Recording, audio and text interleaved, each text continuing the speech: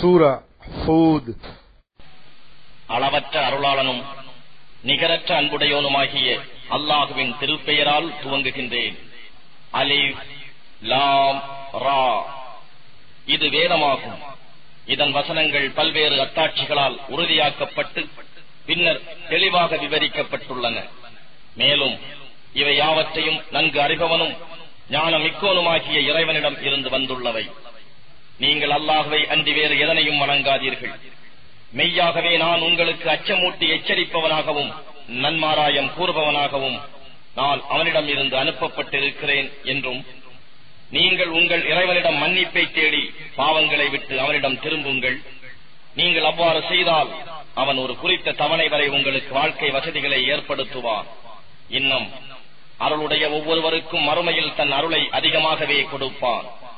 ஆனால் நீங்கள் ஈமான் கொள்வதை புறக்கணித்தால் மாபெரும் நாளின் வேதனை குறித்து நிச்சயமாக உங்களுக்காக நான் பயப்படுகிறேன் என்றும், அல்லாஹ்விடமே நீங்கள் மீண்டும் வரவேண்டியுள்ளது, அவன் எல்லா பொருட்களின் மீதும் பேராற்றல் உடையவன் என்றும் நபியே நீர் கூறுவீராக.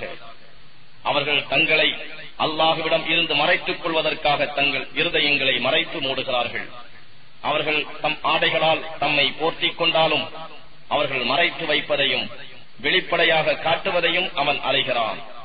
ஏனெனில் நிச்சயமாக அவன் இதயங்களின் இரகசியங்கள் யாவற்றையும் நன்கு அறிபவனாக இருக்கின்றான் என்பதை அறிந்து கொள்வீர்களாக. இன்னும் உணவளிக்க அல்லாஹ் பொறுப்பேற்றுக் கொள்ளாத எந்த பிராணியும் பூமியில் இல்லை. மேலும் அவை தரிபட்டு வாழ்ந்து இருக்கும் இடத்தையும் அவை மடிந்து அடங்கும் இடத்தையும் அவன் அறிகிறான். இவை அனைத்தும் லவ்ஹுல் மஹ்ஃபூஸ் என்னும் தெளிவான புத்தகத்தில் பதிவாகி இருக்கின்றன. மேலும் அவன் வானங்களையும் பூமியையும் 6 நாட்களில் படைத்தான். அவனுடைய அர்ஷ் நீரின் மேல் இருந்தது. உங்களில் யார் அமலில் செய்கையில் மேலானவர் என்பதை சோதிக்கும் பொருட்டு இவற்றை படைத்தான். இன்னும் நபியே நீர் அவர்களிடம், நிச்சயமாக நீங்கள் மரணத்திற்கு பின் எழுப்பப்படுவீர்கள் என்று கூறினால், அதற்கு அவர்களில் உள்ள நிராகரிப்பவர்கள் காஃபிர்கள் இது தெளிவான சூனியத்தை தவிர வேறு இல்லை என்று நிச்சயமாக கூறுவார்கள்.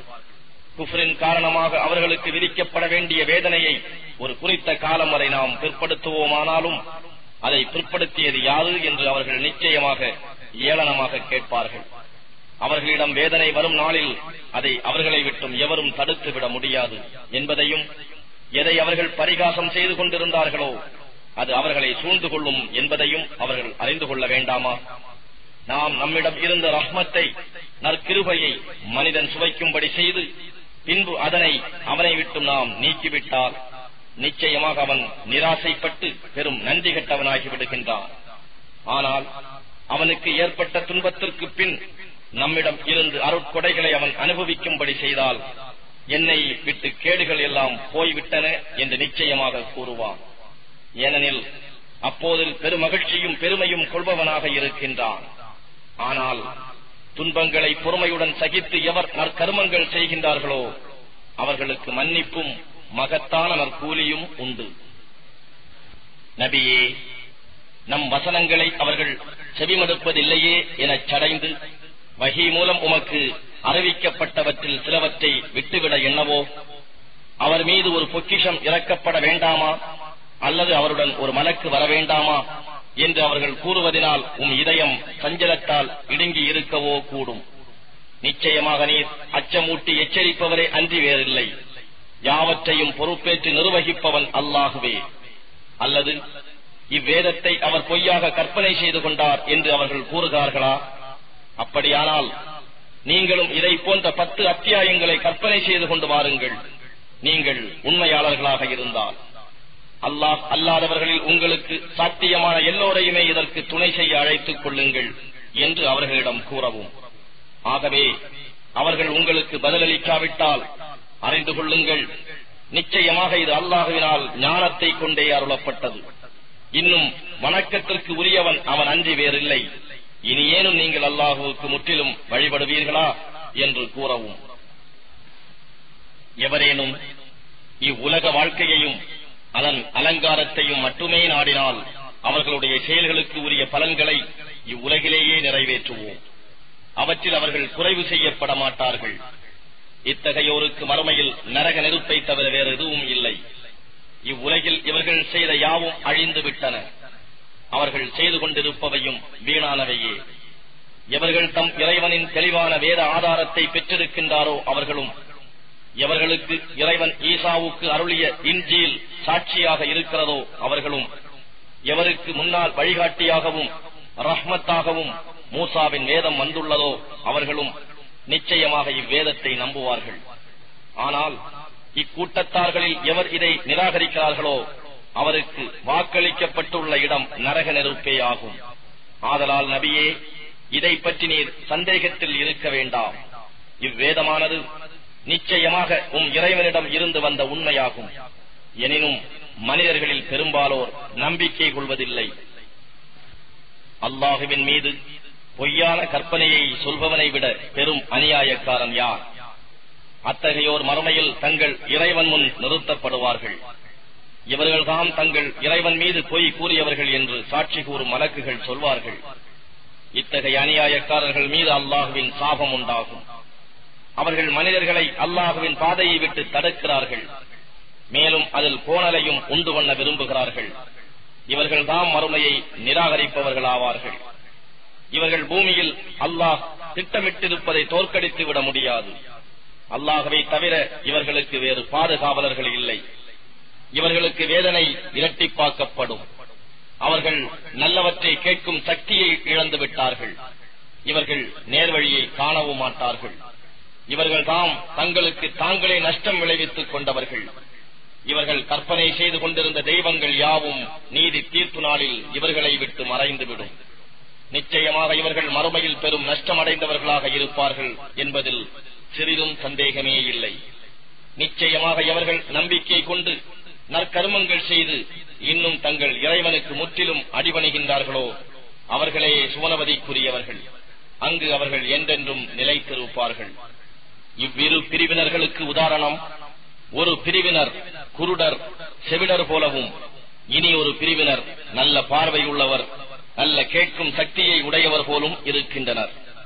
இவ்விரு பிரிவினரும் ஒப்பு உவமையில் சமமாவாரா? நீங்கள் சிந்திக்க வேண்டாமா? நிச்சயமாக நாம் நூகை அவருடைய சமூகத்தாரிடம் அனுப்பி வைத்தோம். அவர் அவர்களை நோக்கி, நான் உங்களுக்கு பகிரங்கமாக அச்சமூட்டி எச்சரிக்கை செய்பவன். நீங்கள் அல்லாஹ்வை அன்றி வேறெவரையும் எதனையும் வணங்காதீர்கள். அப்படி வணங்கினால் நோவினை செய்யும் நாளின் வேதனை உங்களுக்கு நிச்சயம் வரும் என்று அஞ்சுகிறேன் என்று கூறினார்.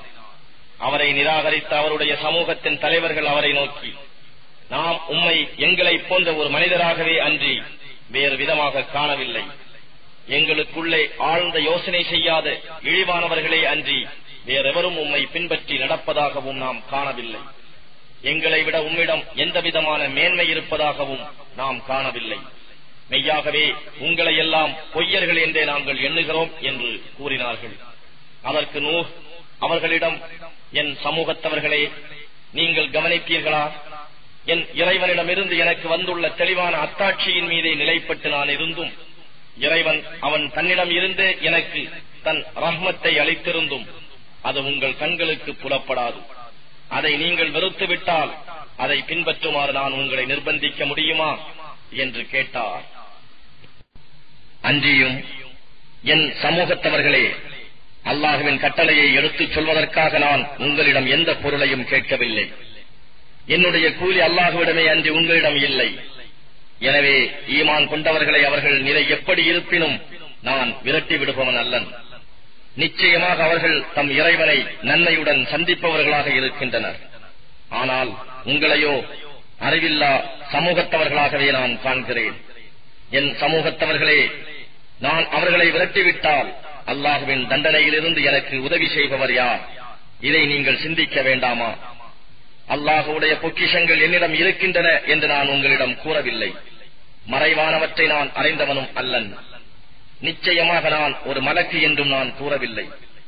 எவர்களை உங்களுடைய கண்கள் இழிவாக நோக்குகின்றனவோ அவர்களுக்கு அல்லாஹ் யாதொரு நன்மையும் அளிக்க மாட்டான் என்று நான் கூறவில்லை. அவர்களின் இதயங்களில் உள்ளதை அல்லாஹ்வே நன்கு அறிந்தவன். என் உண்மைகளுக்கு மாறாக நான் எதுவும் செய்தால் நிச்சயமாக நானும் அநியாயக்காரர்களில் ஒருவனாகி விடுவேன். அதற்கு அவர்கள், நூஹே, நிச்சயமாக நீர் எங்களுடன் தர்க்கம் செய்தீர், அதிகமாகவே நீர் எங்களுடன் தர்க்கம் செய்தீர். எனவே நீர் உண்மையாளராக இருந்தால் எங்களை நீர் அச்சமூட்டுகின்ற அந்த வேதனையை கொண்டு வாரும் என்று கூறினார்கள். அதற்கு அவர், நிச்சயமாக அல்லாஹ் நாடினால் அதை உங்கள் மீது கொண்டு வருபவன் அவனே ஆவான், அதை நீங்கள் தடுத்துவிடக் கூடியவர்களும் அல்லர் என்று கூறினார். நான் உங்களுக்கு நல்லுபதேசம் செய்ய கருதினாலும் உங்களை வழிகட்டிலேயே விட்டு வைக்க அல்லாஹ் நாடியிருந்தால் என்னுடைய நல்லுபதேசம் உங்களுக்கு யாதொரு பயனும் அளிக்காது. அவன்தான் உங்களை படைத்து பரிபாலிக்கும் உங்களுடைய இறைவன், அவனிடமே நீங்கள் மீண்டும் கொண்டு வரப்படுவீர்கள் என்றும் கூறினார். நபியே, நீர் இதை கூறும்போது இதனை இவர் இட்டுக்கட்டிச் சொல்கிறார் என்று கூறுகிறார்களா? அதற்கு நீர் கூறும், நான் இதனை இட்டுக்கட்டிச் சொல்லியிருந்தால் என் மீதே என் குற்றம் சாரும். நீங்கள் செய்யும் குற்றங்களிலிருந்து நான் நீங்கியவன் ஆவேன். மேலும் நூஹுவுக்கு வஹி அறிவிக்கப்பட்டது, முன்னர் ஈமான் கொண்டவர்களை தவிர இனி உம்முடைய சமூகத்தாரில் நிச்சயமாக எவரும் நம்பிக்கை கொள்ள மாட்டார். ஆதலால் அவர்கள் செய்வதை பற்றி நீர் விசாரப்படாதீர். நம் பார்வையில் நம் வஹி அறிவிப்புக்கு ஒப்ப ஒரு கப்பலை கட்டும். அநியாயம் செய்தவர்களை பற்றி பரிந்து இனி நீர் என்னிடம் பேசாதீர். நிச்சயமாக அவர்கள் பிரளயத்தில் மூழ்கடிக்கப்படுவார்கள். அவர் கப்பல் கட்டிக் கொண்டிருந்த போது அவருடைய சமூகத்தின் தலைவர்கள் அவர் பக்கமாக சென்ற போதெல்லாம் அவரை பரிகசித்தனர். அதற்கு அவர், நீங்கள் எங்களை பரிகசிப்பீர்களானால் நிச்சயமாக நீங்கள் பரிகசிப்பது போலவே அதிவிரைவில் நாங்கள் உங்களை பரிகசிப்போம் என்று கூறினார். அன்றியும் எவன் மீது அவன் இழிவுபடுத்தும் வேதனை வரும் என்றும் எவன் மீது நிலைத்திருக்கும் வேதனை இறங்கும் என்றும் வெகு விரைவில் நீங்கள் தெரிந்து கொள்வீர்கள் என்றும் கூறினார். இறுதியாக நம் உத்தரவு வந்தது. அடுப்பு பொங்கவே நாம் நூகை நோக்கி உயிர் பிராணிகள் ஒவ்வொரு வகையிலிருந்தும் ஆண் பெண் கொண்ட ஒவ்வொரு ஜோடியை அக்கப்பலில் ஏற்றிக் கொள்ளும். மூழ்கடிக்கப்படுவார்கள் என்று எவர்களை குறித்து முன்பே நம் வாக்கு ஏற்பட்டு விட்டதோ அவர்களை தவிர உம் குடும்பத்தாரையும் ஈமான் கொண்டவர்களையும் ஏற்றிக் கொள்ளும் என்று நாம் கூறினோம். வெகு சொற்ப மக்களை தவிர மற்றவர்கள் அவருடன் ஈமான் கொள்ளவில்லை. அதற்கு தம்மை சார்ந்தோரை நோக்கி அவர், இதை செலுத்தவும் இதை நிறுத்தவும் வல்லமை உள்ள அல்லாஹுவின் திருநாமத்தை கூறி இதில் நீங்கள் ஏறிக்கொள்ளுங்கள். மெய்யாகவே என் இறைவன் மிகவும் மன்னிப்பவனாகவும் மிக்க கிருபை உடையவனாகவும் இருக்கின்றான் என்று கூறினார். பின்னர் அக்கப்பல் மலைகளைப் போன்ற அலைகளுக்கு இடையே அவர்களை சுமந்து கொண்டு செல்லலாயிற்று. அப்போது தம்மை விட்டு விலகி நின்ற தம் மகனை நோக்கி, என் அருமை மகனே, எங்களோடு நீயும் கப்பலில் ஏறிக்கொள், காபிர்களுடன் சேர்ந்து இராதே என்று நூஹ் நபி உரக்க அழைத்தார். அதற்கு அவன், என்னை தண்ணீரிலிருந்து பாதுகாக்கக்கூடிய ஒரு மலையின் மேல் சென்று நான் தப்பிவிடுவேன் என கூறினான். அல்லாஹ் எவர் மேல் கிருபை வைத்திருக்கின்றானோ அவரை தவிர வேறு எவரும் இன்று அல்லாஹுவின் கட்டளையில் இருந்து ரட்சிக்கப்படுபவர்கள் அல்ல என்று நூஹ் நபி கூறினார்.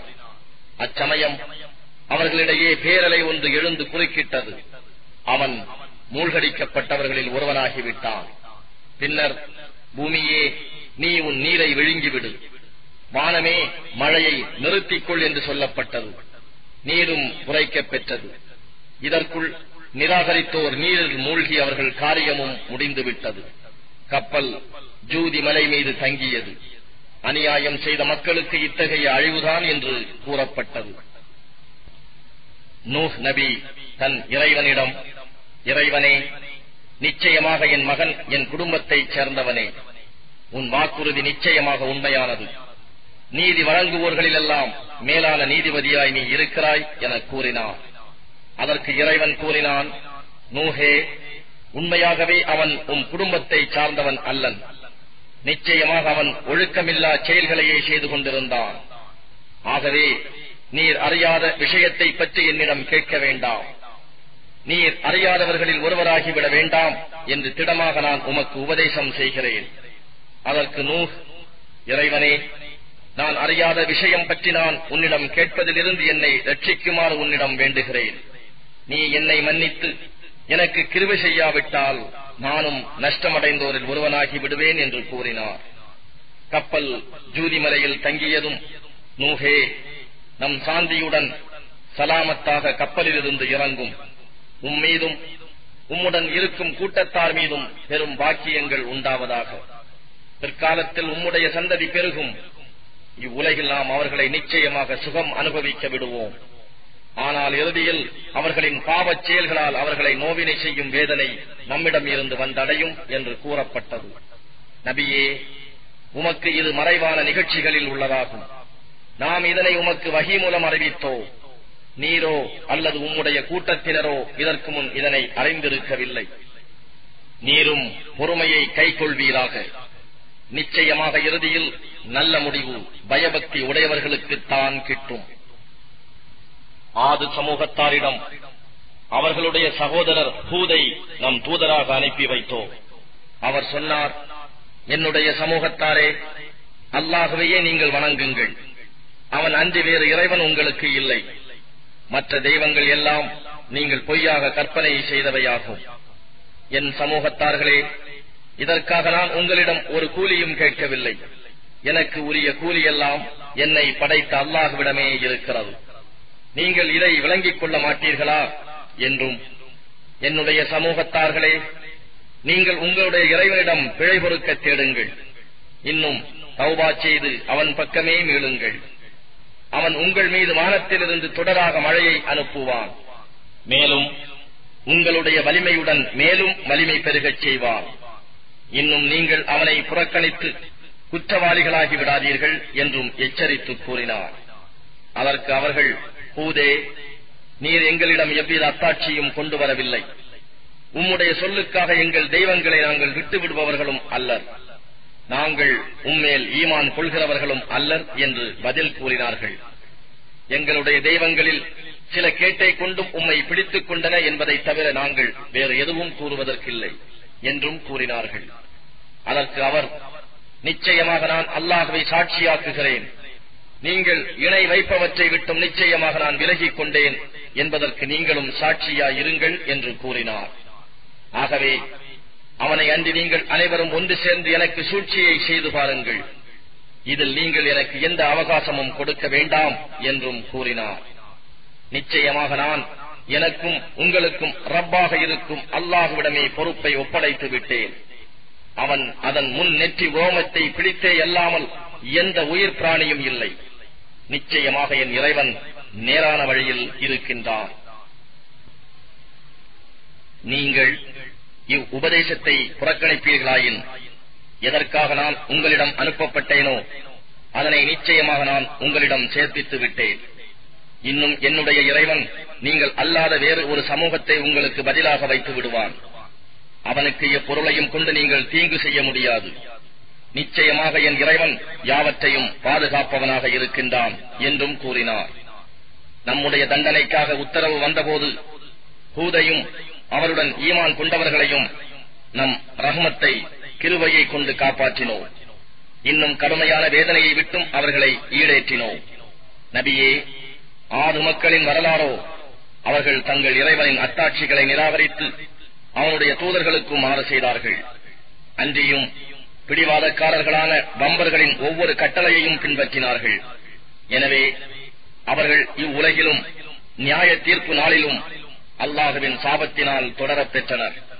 அறிந்து கொள்வீராக, நிச்சயமாக ஆது கூட்டத்தார் தங்கள் இறைவனுக்கு மாறு செய்தார்கள். இன்னும் அறிந்து கொள்வீராக, ஹூதுடைய ஆது கூட்டத்தாருக்கு கேடுதான். இன்னும் சமூது கூட்டத்தினர்பால் அவர் சகோதரர் சாலிகை நம் தூதராக அனுப்பினோம்.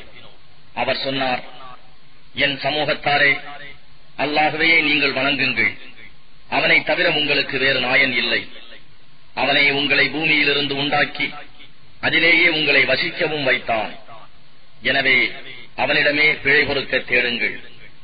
இன்னும் தௌபா செய்து அவன் பக்கமே மீளுங்கள். நிச்சயமாக என் இறைவன் உங்களுக்கு மிக அருகில் இருக்கின்றான்.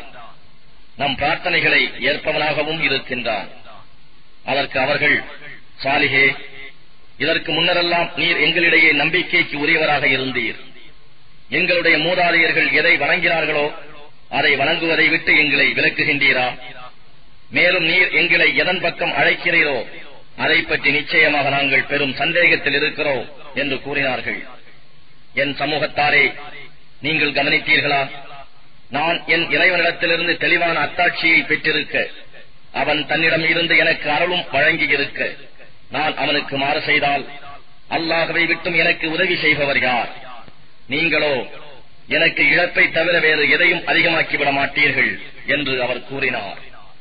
அன்றியும், என் சமூகத்தாரே, உங்களுக்கு ஒரு அத்தாட்சியாக இதோ, இது அல்லாஹ்வுடைய ஒரு பெண் ஒட்டகம். ஆகவே அல்லாஹ்வின் பூமியில் எதேச்சையாக அதை மேய விட்டு விடுங்கள்.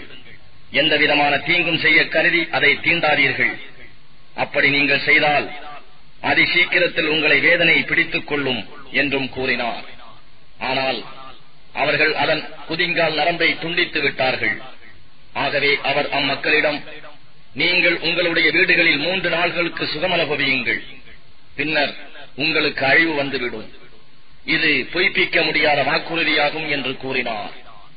அவ்வாறே நம்முடைய கட்டளை வந்தபோது நாம் சாலிகையும் அவருடன் ஈமான் கொண்டவர்களையும் நம்முடைய அருளினால் அந்நாளில் இழிவிலிருந்து காப்பாற்றிவிட்டோம். நபியே, நிச்சயமாக உம்முடைய இறைவன் வல்லமை மிக்கவனாகவும் யாவரையும் மிகைத்தவனாகவும் இருக்கின்றான். அநியாயம் செய்து கொண்டிருந்தவர்களை பயங்கரமான பேரிடி முழக்கம் பீடித்துக் கொண்டது. அதனால் அவர்கள் காலையில் தங்கள் வீடுகளிலேயே அழிந்து போய் கிடந்தனர். அதற்கு முன் அவர்கள் அவற்றில் ஒரு காலத்திலும் வசித்திருக்காததைப் போல் அழிக்கப்பட்டனர். நிச்சயமாக சமூது கூட்டத்தினர் தங்கள் இறைவனை நிராகரித்தனர். அறிந்து கொள்வீர்களாக, சமூது கூட்டத்தினருக்கு நாசம்தான். நிச்சயமாக நம் தூதர்கள் வானவர்கள் இப்ராஹீமுக்கு நன்மாராயம் நற்செய்தி கொண்டு வந்து சலாம் சொன்னார்கள். இப்ராஹீமும் பதிலுக்கு வஸ்ஸலாம் என்று சொன்னார். அதன் பின்னர் அவர்கள் உண்பதற்காக சுட்ட கஞ்சின் இறைச்சியை கொண்டு வருவதில் தாமதிக்கவில்லை. ஆனால் அவர்களுடைய கைகள் அதன் உணவின் பக்கம் செல்லாததைக் கண்டு அவர் அவர்களை பற்றி ஐயப்பட்டார். அவர்கள் மீது அவருக்கு பயமும் ஏற்பட்டுவிட்டது. ஆனால் அவர்களோ அவரை பார்த்து, பயப்படாதீர், நிச்சயமாக நாங்கள் லூத்துடைய சமூகத்தார்பால் அனுப்பப்பட்டிருக்கிறோம் என்று கூறினார்கள். அப்போது அவருடைய மனைவியும் அங்கு நின்று கொண்டிருந்தார். இன்னும் அவர் சிரித்தார். அவருக்கு நாம் இஸ்ஹாக்கை பற்றியும் அவருக்கு பின் யாக்கூபை பற்றியும் நன்மாராயம் கூறினோம். அதற்கு அவர் கூறினார், கைசேதமே, நான் முதியவளாகவும் இதோ என் கணவர் முதியவராகவும் இருக்கும் நிலையில் நான் குழந்தை பெறுவேனா? நிச்சயமாக இது ஆச்சரியமான விஷயம்தான். அதற்கு அவர்கள், அல்லாஹ்வின் கட்டளையை பற்றி ஆச்சரியப்படுகிறீரா? அல்லாஹ்வின் ரஹ்மத்தும் அவனுடைய பரக்கத்தும் அருளும் பாக்கியமும் இவ்வீட்டில் உள்ள உங்கள் மீது உண்டாவதாக. நிச்சயமாக அவன் புகழுடையவனாகவும் மகிமை வாய்ந்தவனாகவும் இருக்கின்றான் என்று பதிலளித்தார்கள். இது கேட்டு இப்ராஹீமை விட்டு பயம் நீங்கி நன்மாராயம் அவருக்கு வந்ததும் லூத்துடைய சமூகத்தாரை பற்றி நம்மிடம் வாதிடலானார். நிச்சயமாக இப்ராஹீம் சகிப்புத்தன்மை உடையவராகவும் இளகிய மனம் கொண்டவராகவும் எதற்கும் இறைவன் பக்கம் முகம் திருப்புபவராகவும் இருந்தார். இப்ராஹீமே, அம்மக்கள் மீது கொண்ட இரக்கத்தால் இதை பற்றி வாதிடாது இவ்விஷயத்தை நீர் புறக்கணியும். ஏனெனில் உம்முடைய இறைவனின் கட்டளை நிச்சயமாக வந்துவிட்டது. மேலும் அவர்களுக்கு தவிர்க்க முடியாத வேதனை நிச்சயமாக வரக்கூடியதேயாகும். நம் தூதர்களான வானவர்கள் லூத்திடம் வந்தபோது தம் மக்களுக்காக அவர் பெரிதும் விசனமடைந்தார். அதன் காரணமாக உள்ளம் சுருங்கியவராக, இது நெருக்கடிமிக்க நாளாகும் என்று கூறினார். அவருடைய சமூகத்தார் அவரிடம் விரைந்தோடி வந்தார்கள். இன்னும் முன்னிருந்தே அவர்கள் தீய செயல்களை செய்து கொண்டிருந்தார்கள். அவர்களை நோக்கி லூத், என் சமூகத்தார்களே, இதோ இவர்கள் என் புதல்விகள், இவர்கள் உங்களுக்கு திருமணத்திற்கு பரிசுத்தமானவர்கள். எனவே நீங்கள் அல்லாஹுவுக்கு அஞ்சுங்கள். இன்னும் என் விருந்தினர் விஷயத்தில் என்னை நீங்கள் அவமானப்படுத்தாதீர்கள். நல்ல மனிதர் ஒருவர் கூட உங்களில் இல்லையா என்று கூறினார். அதற்கு அவர்கள், உம்முடைய புதல்வியரில் எங்களுக்கு எந்த பாத்தியதையும் இல்லை என்பதை திடமாக நீர் அறிந்திருக்கிறீர். நிச்சயமாக நாங்கள் விரும்புவது என்ன என்பதையும் நீர் அறிவீர் என்று கூறினார்கள். அதற்கு அவர், உங்களை தடுக்க போதுமான பலம் எனக்கு இருக்க வேண்டுமே, அல்லது உங்களை தடுக்க போதுமான வலிமையுள்ள ஆதரவின்பால் நான் ஒதுங்க வேண்டுமே என்று விசனத்துடன் கூறினார். விருந்தினராக வந்த வானவர்கள் கூறினார்கள், மெய்யாகவே நாம் உம்முடைய இறைவனின் தூதர்களாக இருக்கின்றோம். நிச்சயமாக அவர்கள் உம்மை வந்து அடைய முடியாது. எனவே இரவின் ஒரு பகுதி இருக்கும் போதே குடும்பத்துடன் இவ்வூரை விட்டு சென்றுவிடும். உம்முடைய மனைவியை தவிர உங்களில் யாரும் திரும்பி பார்க்க வேண்டாம். நிச்சயமாக அவர்களுக்கு வரக்கூடிய ஆபத்து அவளையும் பீடித்துக் கொள்ளும். வேதனை வர அவர்களுக்கு நிச்சயமாக வாக்களிக்கப்பட்ட நேரம் விடியற்காலையாகும். விடியற்காலை சமீபித்து விடவில்லையா என்று. எனவே தண்டனை பற்றிய நம் கட்டளை வந்துவிட்ட போது நாம் அவ்வூரின் அதன் மேல்தட்டை கீழ்த்தட்டாக்கிவிட்டோம். இன்னும் அதன் மீது சுடப்பட்ட செங்கற்களை மழை போல் பொழிய வைத்தோம். அக்கற்கள் இறைவனிடம் இருந்து அடையாளம் இடப்பட்டிருந்தன. அவ்வூர் இந்த அநியாயக்காரர்களுக்கு வெகு தொலைவிலும் இல்லை. மதியன் நகரத்தில் உள்ளவர்களுக்கு அவர்களுடைய சகோதரராகிய ஷுஐபை நம் தூதராக அனுப்பி வைத்தோம். அவர் அவர்களிடம், என் சமூகத்தவர்களே, அல்லாஹ் ஒருவனையே நீங்கள் வணங்குங்கள். அவனை தவிர உங்களுக்கு வேறு நாயன் இல்லை. அளவையிலும் நிறுவையிலும் நீங்கள் குறைவு செய்யாதீர்கள். நீங்கள் நல்ல நிலைமையில் இருப்பதை இப்பொழுது நான் காண்கிறேன். ஆனால் அளவிலும் நிறவையிலும் நீங்கள் மோசம் செய்தால் நிச்சயமாக உங்களை சூழ்ந்து கொள்ளக்கூடிய வேதனை ஒரு நாள் உங்களை வந்தடையும் என்று நான் பயப்படுகிறேன். என் சமூகத்தவர்களே, அளவையிலும் நிறுவையிலும் நீதியை கொண்டு நீங்கள் பூர்த்தி செய்யுங்கள். மக்களுக்கு கொடுக்க வேண்டிய அவர்களுடைய பொருட்களை குறைத்து விடாதீர்கள். பூமியில் விஷமம் செய்து கொண்டு வரம்பு மீறி அலையாதீர்கள். நீங்கள் உண்மை மூமீன்களாக இருந்தால் அல்லாஹ் மீதப்படுத்துவதே உங்களுக்கு நன்மையுடையதாகும். நான் உங்களை கண்காணிப்பவனும் அல்லன் என்று கூறினார். அதற்கு அவர்கள், ஷுஐபே, நாங்கள் எங்கள் மூதாதையர் வணங்கிய தெய்வங்களை விட்டு விடுமாறும், நாங்கள் எங்கள் பொருட்களை எங்கள் விருப்பப்படி செலவு செய்வதை விட்டு விடுமாறும் உம்முடைய மார்க்க தொழுகையா உம்மை ஏவுகிறது? நிச்சயமாக நீர் கிருபை உள்ளவரும் நேர்மையானவரும் தான் என்று ஏளனமாக கூறினார்கள்.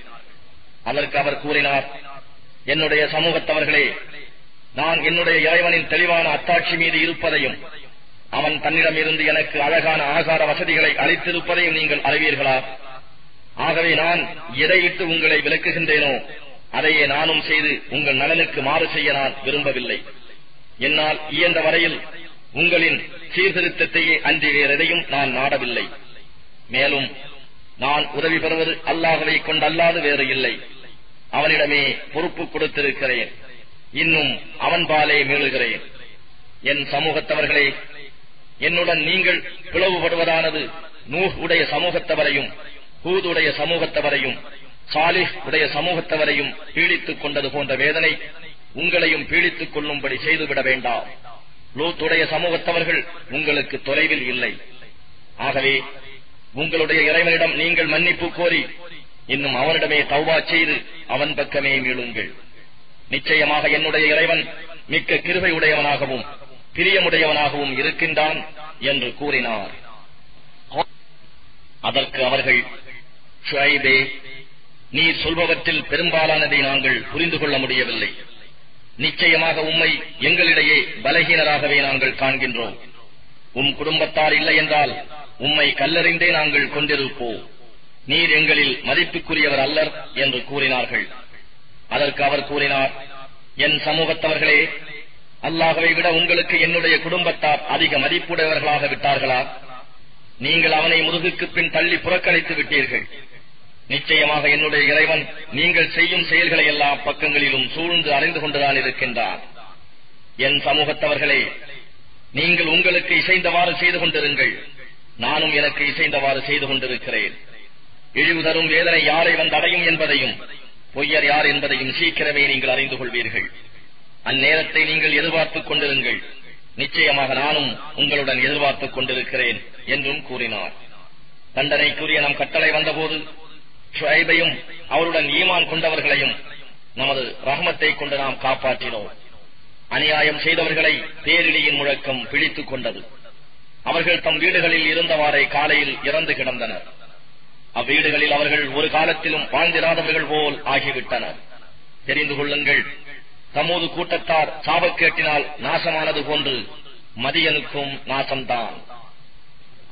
நிச்சயமாக நாம் மூசாவை நம் வசனங்களுடனும் தெளிவான அத்தாட்சியுடனும் வெளிப்படையான அதிகாரத்துடனும் அனுப்பி வைத்தோம். அவற்றுடன் அவர் ஃபிர்அவுனிடமும் அவனுடைய பிரமுகர்களிடமும் அவர் வந்தார். அப்போது ஃபிர்அவுனுடைய கட்டளையை அவனுடைய சமூகத்தார் பின்பற்றி வந்தார்கள். ஃபிர்அவுனுடைய கட்டளையோ நேர்மையானதாக இருக்கவில்லை. அவன் ஃபிர்அவுன் மறுமை நாளில் தன் சமூகத்தாருக்கு முன் சென்று அவர்களை நரகத்தில் சேர்ப்பார். அவர்களை கொண்டு போய் சேர்க்கும் இடம் மிகவும் கெட்டது. இவ்வுலகத்திலும் கியாம நாளிலும் அவர்கள் சாபத்தால் பின்தொடரப்பட்டனர். அவர்களுக்கு கிடைக்கும் இந்த சன்மானம் மிகவும் கெட்டது. நபியே, மேற்கூறப்பட்ட இவை சிற்சில ஊர்களின் வரலாறுகளாகும். இவற்றை நாம் உமக்கு எடுத்துரைத்தோம். இவற்றில் சில இப்போதும் உள்ளன, சில அறுவடை செய்யப்பட்டவை போல் அழிபட்டு போயின. அவர்களுக்கு நாம் அநியாயம் செய்யவில்லை, அவர்கள் தமக்கு தாமே அநியாயம் செய்து கொண்டார்கள். இறைவனிடம் இருந்து கட்டளை வந்தபோது அல்லாஹ்வை அன்றி அவர்கள் அழைத்துக் கொண்டிருந்த தெய்வங்கள் எதுவும் அவர்களுக்கு எவ்வித பயனும் அளிக்கவில்லை. மேலும் அவை அவர்களுக்கு நஷ்டத்தை தவிர வேறெதையும் அதிகரிக்க செய்யவில்லை. அநியாயம் செய்யும் ஊராரை இறைவன் பிடிப்பானேயானால் இப்படித்தான் இறைவனுடைய பிடி இருக்கும். நிச்சயமாக அவனுடைய பிடி வேதனை மிக்கதாகவும் மிக கடினமானதாகவும் இருக்கும். நிச்சயமாக மறுமை நாளின் வேதனையை பயப்படுகிறவர்களுக்கு இதில் தக்க அத்தாட்சி இருக்கிறது. அது மனிதர்கள் யாவரும் ஒன்று சேர்க்கப்படும் நாளாகும். அன்றியும் அவர்கள் யாவரும் இறைவன் முன்னிலையில் கொண்டு வரப்படும் நாளாகும். நாம் அம்மறுமை நாளை ஒரு குறிப்பிட்ட சொற்ப தவணையின் அளவே அன்றி அதிகாலத்துக்கு பிற்படுத்தி வைக்கவும் இல்லை. அந்நாள் வரும்போது அவனுடைய அனுமதியின்றி எவரும் பேச இயலாது. இன்னும் அவர்களில் துர்பாக்கியசாலிகளும் இருப்பர், நர்பாக்கியசாலிகளும் இருப்பர். துர்பாக்கியசாலிகள் நரக நெருப்பில் எறியப்பட்டிருப்பார்கள். அதில் அவர்களுக்கு பெரும் கூச்சலும் முனகலும் தான் இருக்கும். இறைவன் நாடினால் அன்றி வானங்களும் பூமியும் நீடிக்கும் காலமெல்லாம் அவர்கள் அந்நரகத்திலேயே நிலை பெற்று விடுவார்கள். நிச்சயமாக இறைவன் தான் நாடியதை செய்து முடிப்பவன். நர்பாக்கியசாலிகளோ சுவனபதியில் இருப்பார்கள். இறைவன் நாடினால் அன்றி வானங்களும் பூமியும் நிலைத்திருக்கும் காலமெல்லாம் அவர்கள் அச்சுவனத்திலேயே நிலை பெற்று விடுவார்கள். இது முடிவுறாத அருட்கொடையாகும். நபியே, இவர்கள் வணங்குபவை பற்றி நீ சந்தேகப்பட வேண்டாம்.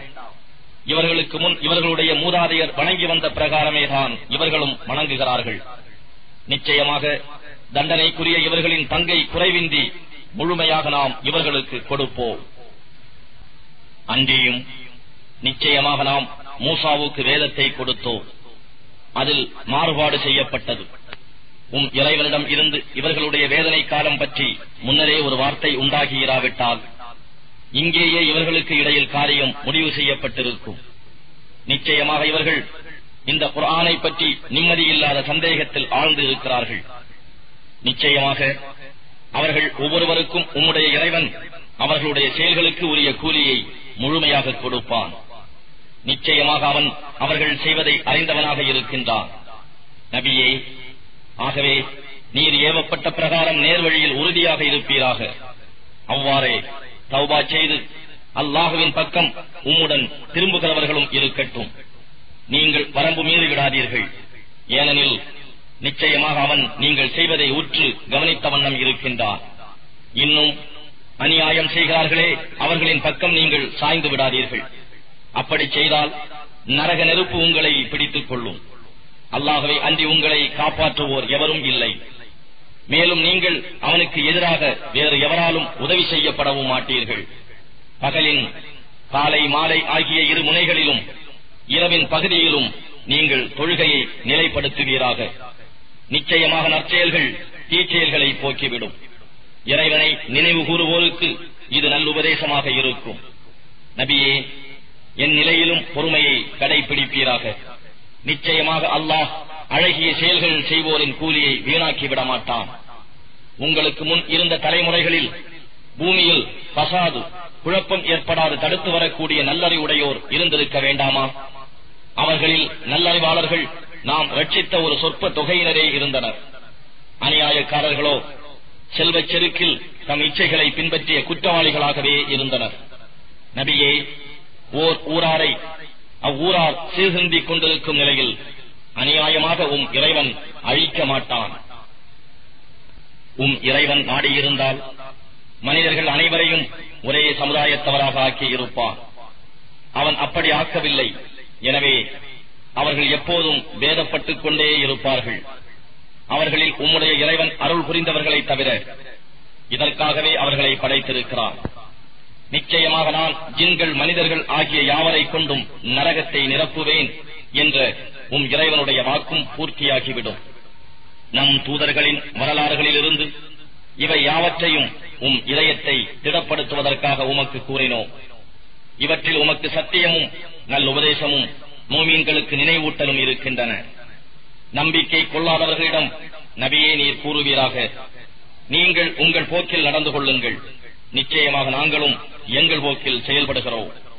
நீங்களும் உங்கள் போக்கின் முடிவை எதிர்பார்த்துக் கொண்டிருங்கள், நாங்களும் அவ்வாறே எதிர்பார்த்துக் கொண்டிருக்கிறோம்.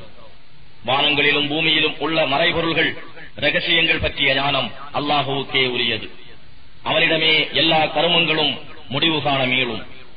ஆகவே அவனையே வணங்குங்கள், அவன் மீதே பரஞ்சாட்டி உறுதியான நம்பிக்கை வையுங்கள். நீங்கள் செய்பவை குறித்து இறைவன் பராமுகமாக இல்லை.